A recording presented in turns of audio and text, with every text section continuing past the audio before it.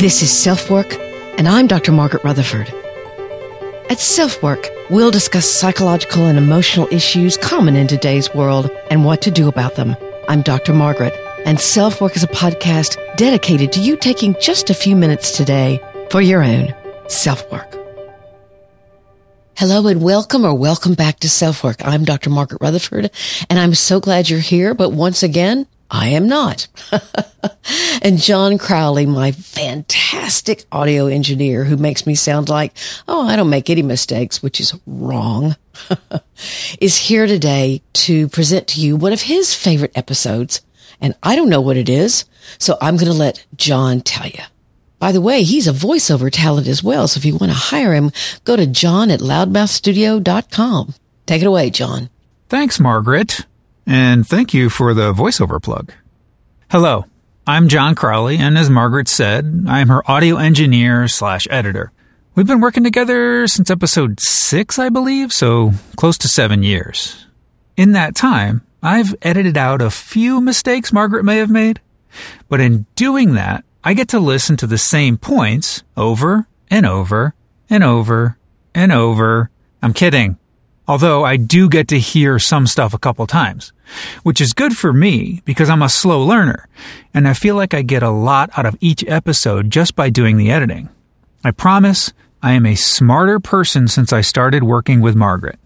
Now, Christine Mathias might disagree, but she's entitled to her opinion. We have fun working together. Anyway, back to this episode. I have always been interested in how the body and mind interact, and how emotions can affect the physical, and how physical injuries can affect us emotionally. And when this episode came along, it hooked me from the get-go. It helped me realize that it's okay if my body reacts physically to emotions, and vice versa. There is no need to add stress to what's going on to begin with. That's my takeaway, at least. I wonder what yours will be as we take a second time around listen to your body, your mind, and their amazing connection. But first, let's hear from Magnesium Breakthrough and an offer just for SelfWork listeners.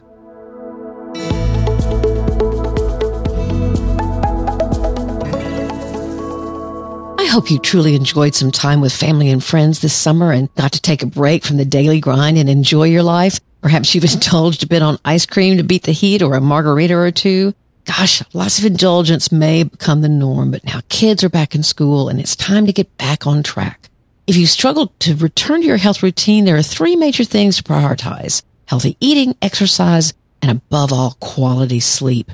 Because sleep is the key to your body's rejuvenation and repair process. It actually controls hunger and weight loss hormones, boosts energy levels, and it impacts countless other functions. That's why I take magnesium daily, but not any supplement. I got Magnesium Breakthrough because it's just better. It's made by Optimizers, and I highly recommend it. It has 7 forms of magnesium designed to help you fall asleep, stay asleep, and wake up refreshed. And guess what? If you get more sleep, you're going to find out that your healthy eating and exercise may be a little easier to do. So visit magbreakthrough.com/selfwork. Don't forget to enter code SelfWork10 for 10% off any order. Once again, it's magbreakthrough.com/selfwork.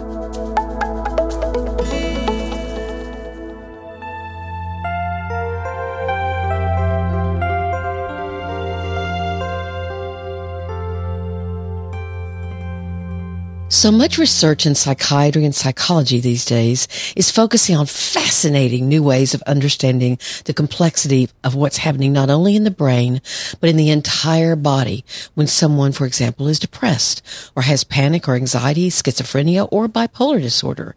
If you haven't listened to my 2-part series on depression is not simply a chemical imbalance, you might want to, and I'll have those in your show notes, because I talk there about much of the newer research and ideas about depression. Add to that list now the newest research into how opioids are being carefully used in different treatments for depression, and even the drug ecstasy, or MDMA, whose psychoactive ability is being studied to see how it can help those with trauma work through memories or experiences with treatment providers that couldn't previously be reached or discussed safely. I just think that's incredible.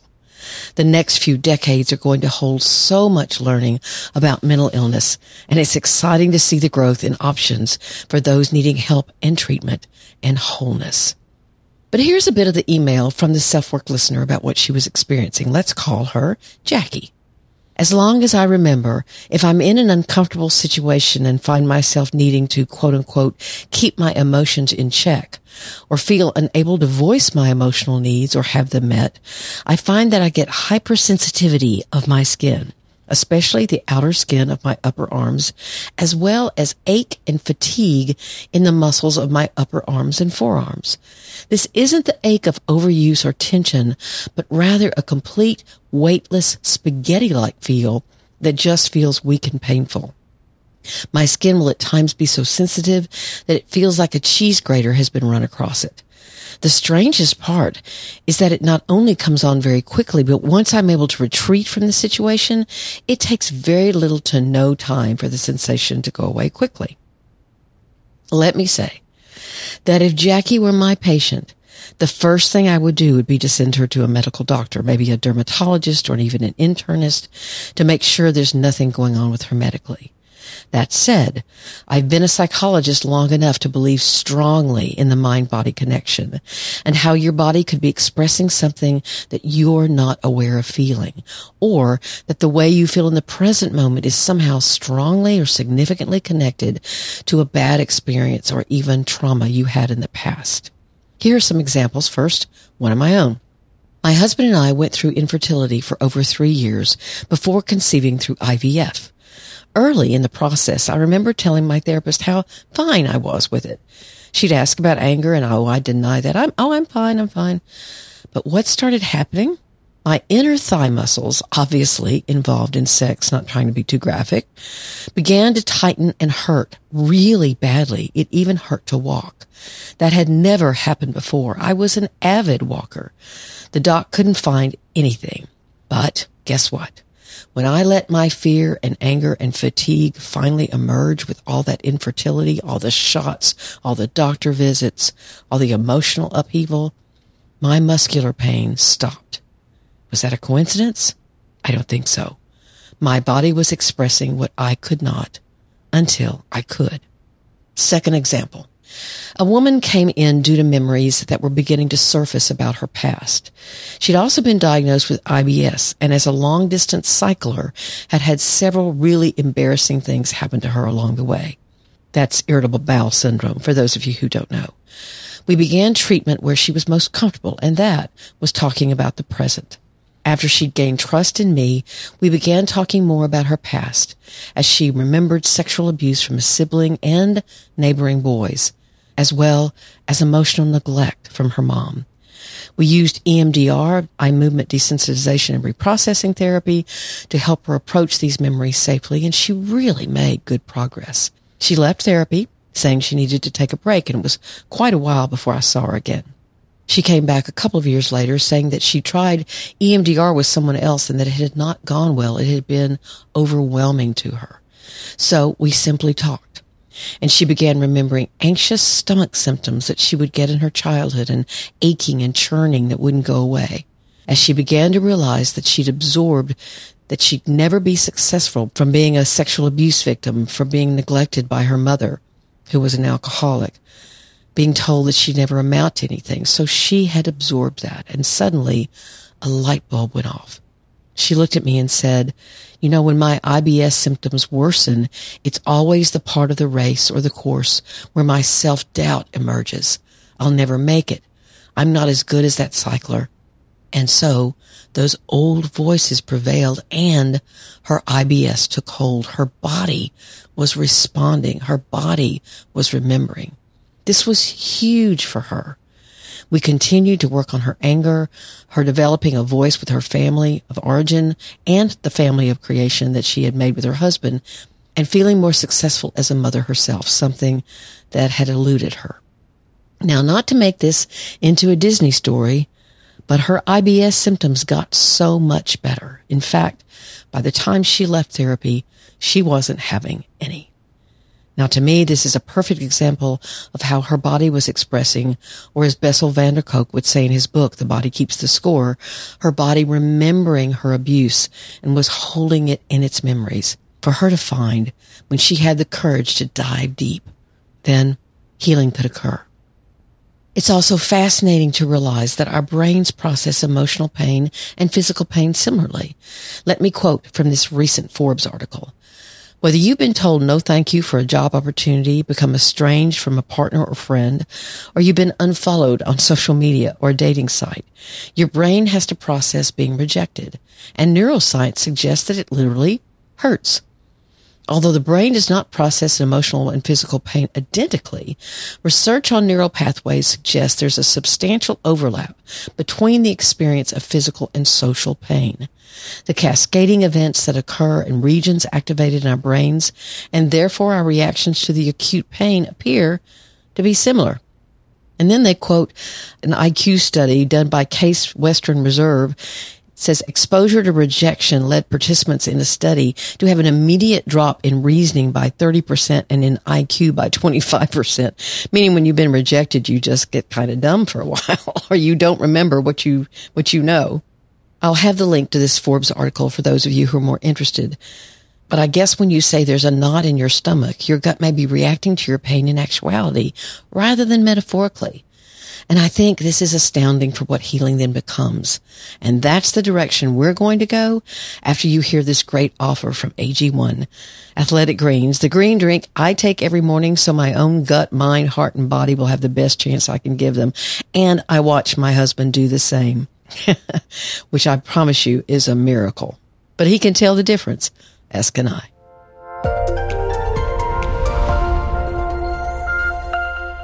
Our next partner is AG1, the daily foundational nutrition supplement that supports whole body health. I drink it literally every day. I gave AG1 a try because I wanted a single solution that supports my entire body and covers my nutritional bases every day. I wanted better gut health, a boost in energy, immune system support. I take it in the morning before starting my day, and I make sure and leave it out for my husband because he tends to forget.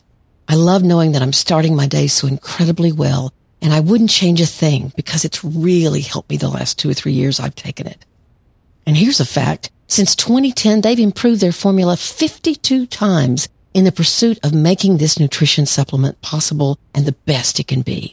So if you want to take ownership of your health, it starts with AG1. Try AG1 and get a free 1-year supply of vitamin D and 5 free AG1 travel packs with your first purchase. Go to drinkag1.com/selfwork, and that's a new link, drinkag1.com/selfwork. Check it out.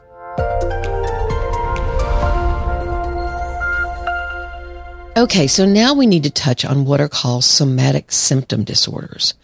What the Diagnostic Manual of Mental Disorders might tell you is that my inner thigh pain could be seen as somatic symptom disorder, that actually it was a mental illness for me. Here's an article from Verywell Mind. Somatic symptom disorder is a condition that causes a person to manifest physical symptoms that can't be linked to any medical conditions. They basically get tested and no one can find anything. Yet these symptoms often cause severe distress to a person who has the disorder. They can experience excessive concerns about their health and might exhibit odd or unusual behaviors in response.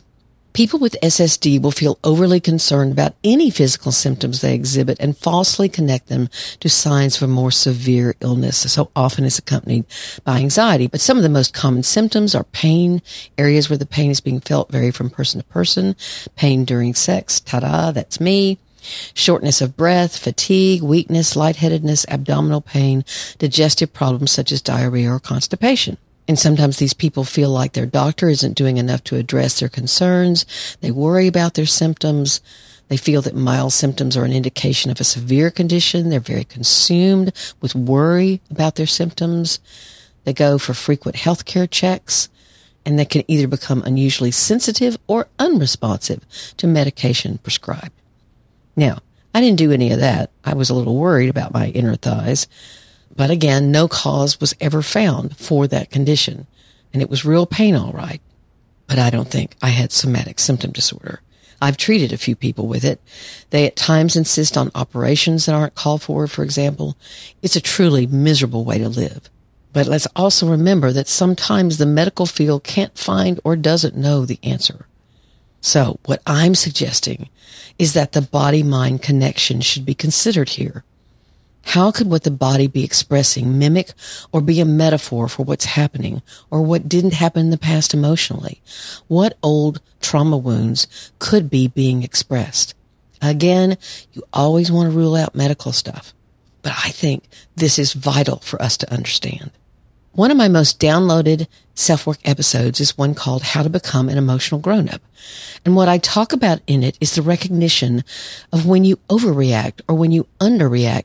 You have to recognize that to be able to find and grow your true maturity. You have to see that what happened to you in the past is still influencing your choices in the present. And you can catch yourself. For example, you can say, somehow I feel like I'm 8 years old right now. Still hurt that my dad once again didn't show up for his visitation. And you realize in that moment that you're overreacting to your boyfriend forgetting y'all were going on a date. Or you're underreacting to some jerk of a partner abandoning you. You can either overreact or underreact.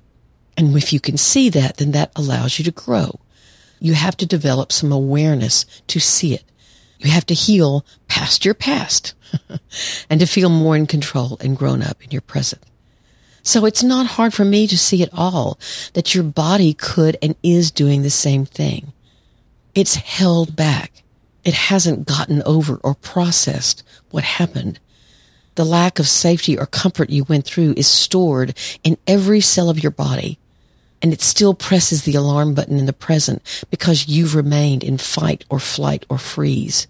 Your body has to heal as well. In fact, again, I'll say something about Bessel van der Kolk. He says, you have to help your body heal before your mind and soul and heart can heal.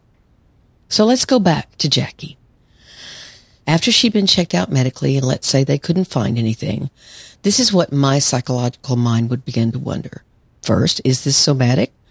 But because it's so tied in with a particular set of emotional circumstances, I'd question that. So how about number 2? What could her body, her arms in particular, be expressing? When I read her story, I'll tell you what I immediately thought of. I thought of someone's arms being weak and even painful from holding something for so long, holding back her anger, holding back her pain at feeling invisible, holding on until she felt weak, even faint, holding on to the emotions that she had felt from the neglect she might have experienced or even abuse. And so when in the moment, when she doesn't feel like she's going to be listened to or feel safe in opening up, her body could be expressing that pain for her. So, if you think this is therapeutic gobbledygook, you have that right. Yet I promise you, I've seen situations like this over and over and over. Someone's body expressing what it remembers in a very painful way. Here's a couple more instances. A mom whose daughter had died in a car accident where the car burned. And for years, she'd experienced fevers that she'd been to Mayo about, unexplained and strange. As soon as we began talking about the way her daughter died, she realized that she'd never gotten over or past how it had happened, that although the impact of the accident had killed her, her body had burned, and there was little, if anything, left of it. So she didn't have anything to grieve, and my premise to her was perhaps her fevers were a way for her to hold on to her daughter. I won't say they magically disappeared, but they got a lot better. Here's another one. A man who began having pseudo-seizures in his mid-40s, no medical explanation, and so he was sent to me because of my knowledge about pseudo-seizures. They stopped when he worked with me for a few sessions. It was actually him and his wife. And we discovered that the first seizure came about when his wife did something very kind for him. Now listen to this. She got him a piece of his favorite pie for his birthday when he was working on an oil rig. How she did that, I have no idea. But here came this piece of pie. Now that wouldn't seem to cause anything bad. But this man had never been shown kindness. And the pain his body held on to, the terrific abuse he'd suffered from his father, and his mother, I might add, was waiting to be expressed. He got better, although I must say he was very dubious about the whole thing. He'd look at me and say, "This just sounds strange." But he couldn't deny that the more he talked about how hard his childhood had been, and I also had him begin to do some physical, gentle exercise, his seizures decreased and eventually stopped. So, please give it some thought. Wonder if this could be you or someone you love. What could your body be holding on to? Before we stop, I want to give you some ideas about what you can do for that body of yours as you might work for yourself or with a therapist about what might need attention and healing. Sadly, in this episode, I don't have time to discuss all of it, but I've included in your show notes a recent Psychology Today article about different techniques that are out there. And each one of those techniques has therapists that are specially trained in it. I'll try to have a somatic therapist on at some point on SelfWork to teach us even more. So check out that link. But I also found a wonderful WebMD article featuring the works and work of a man I've already mentioned, Bessel van der Kolk, a psychiatrist who's done incredible research on trauma. He talks about in this article 3 major treatment methods, and I'll quote him as his words are far more eloquent than my own. He's being interviewed in this section. So van der Kolk agrees psychotherapy can be useful as long as you don't expect it to be a quick fix and you get the space to talk about what really happened to you. It's giving a voice to the unspeakable, he says. Just being able to say, "This is what happened to me," has been shown to reduce the need for future doctor's visits. He also agrees that medications aren't necessarily the best route. And I quote again, "Trauma is very much about feeling helpless and ashamed. People need to be actively supported so they can take charge of their lives again and restore their power. Another powerful way to help heal is to move your body." And he says, learning how to feel safe and alive in your body again is so important. And notes that this could mean anything from yoga to tango dancing to martial arts. So I hope you might stop and question the next time you get a knot in your stomach, or that you feel you literally cannot speak, the next time you have to suddenly leave a room without realizing why, or get spaghetti arms like Jackie. Could your body be trying to tell you something? I hope you listen. SpeakPipe message from drmargaretrutherford.com. Our listener voicemail for today was a little unclear and asked a fairly general question, but brought up something that I thought I might mention. How do you handle being ill and still living with your mother? Essentially thinking it's her who brought the sickness on me. And how do I get better? Since I can't leave, she's the only help I have. So what I wondered when I heard this, because it was a little hard to discern whether she was saying that she thought her mother had caused her illness, or that perhaps their relationship had been so bad that she felt stuck in it, or that what she'd suffered in the relationship had caused her to not feel good about herself. That was all unclear. But what it brought to mind was something called Munchausen syndrome by proxy that is now called factitious disorder imposed on another. This is where a parent has a mental illness and they act as though their child or dependent has a medical condition that needs attention. In fact, sometimes they can even cause the child to look and be sick. They can actually be poisoning them or hurting them in some way. However, the child isn't sick. It often happens and occurs with a child under the age of 6, or in some cases, the dependent person can be another adult, a disabled person, or an elderly person. This can be really very dangerous, and if a child is involved, it's considered child abuse. So I don't know if this is the situation that this young woman is talking about, but if it is, in situations like this, you have to start very slowly. If you're old enough, you can reach out to neighbors, aunts or uncles, siblings, teachers, someone who could help you begin to establish more of your own life. If you're again old enough, you could get a small job or volunteer somewhere, anything to establish some appropriate distance from your mom. You can talk to a doctor or pastor who might be compassionate. You also don't mention a father or stepfather. Maybe he could be of help, or maybe your mom has a partner who could see your plight. Now, certainly, if you're being abused, you need to call DHS and report what's happening. You have to advocate for yourself. But think of it as an inch-by-inch thing.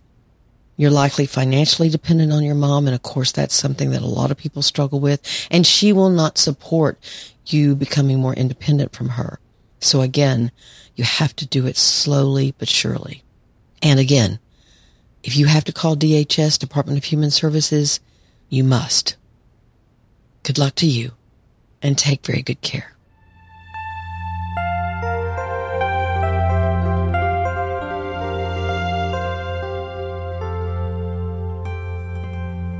Well, I enjoyed hearing what John really appreciated about that episode. Thanks so much, John Crowley. And to all my team who's taken over for me in the last 10 days, I really appreciated it. I'll be back next week. Thanks so much to all of you for being here.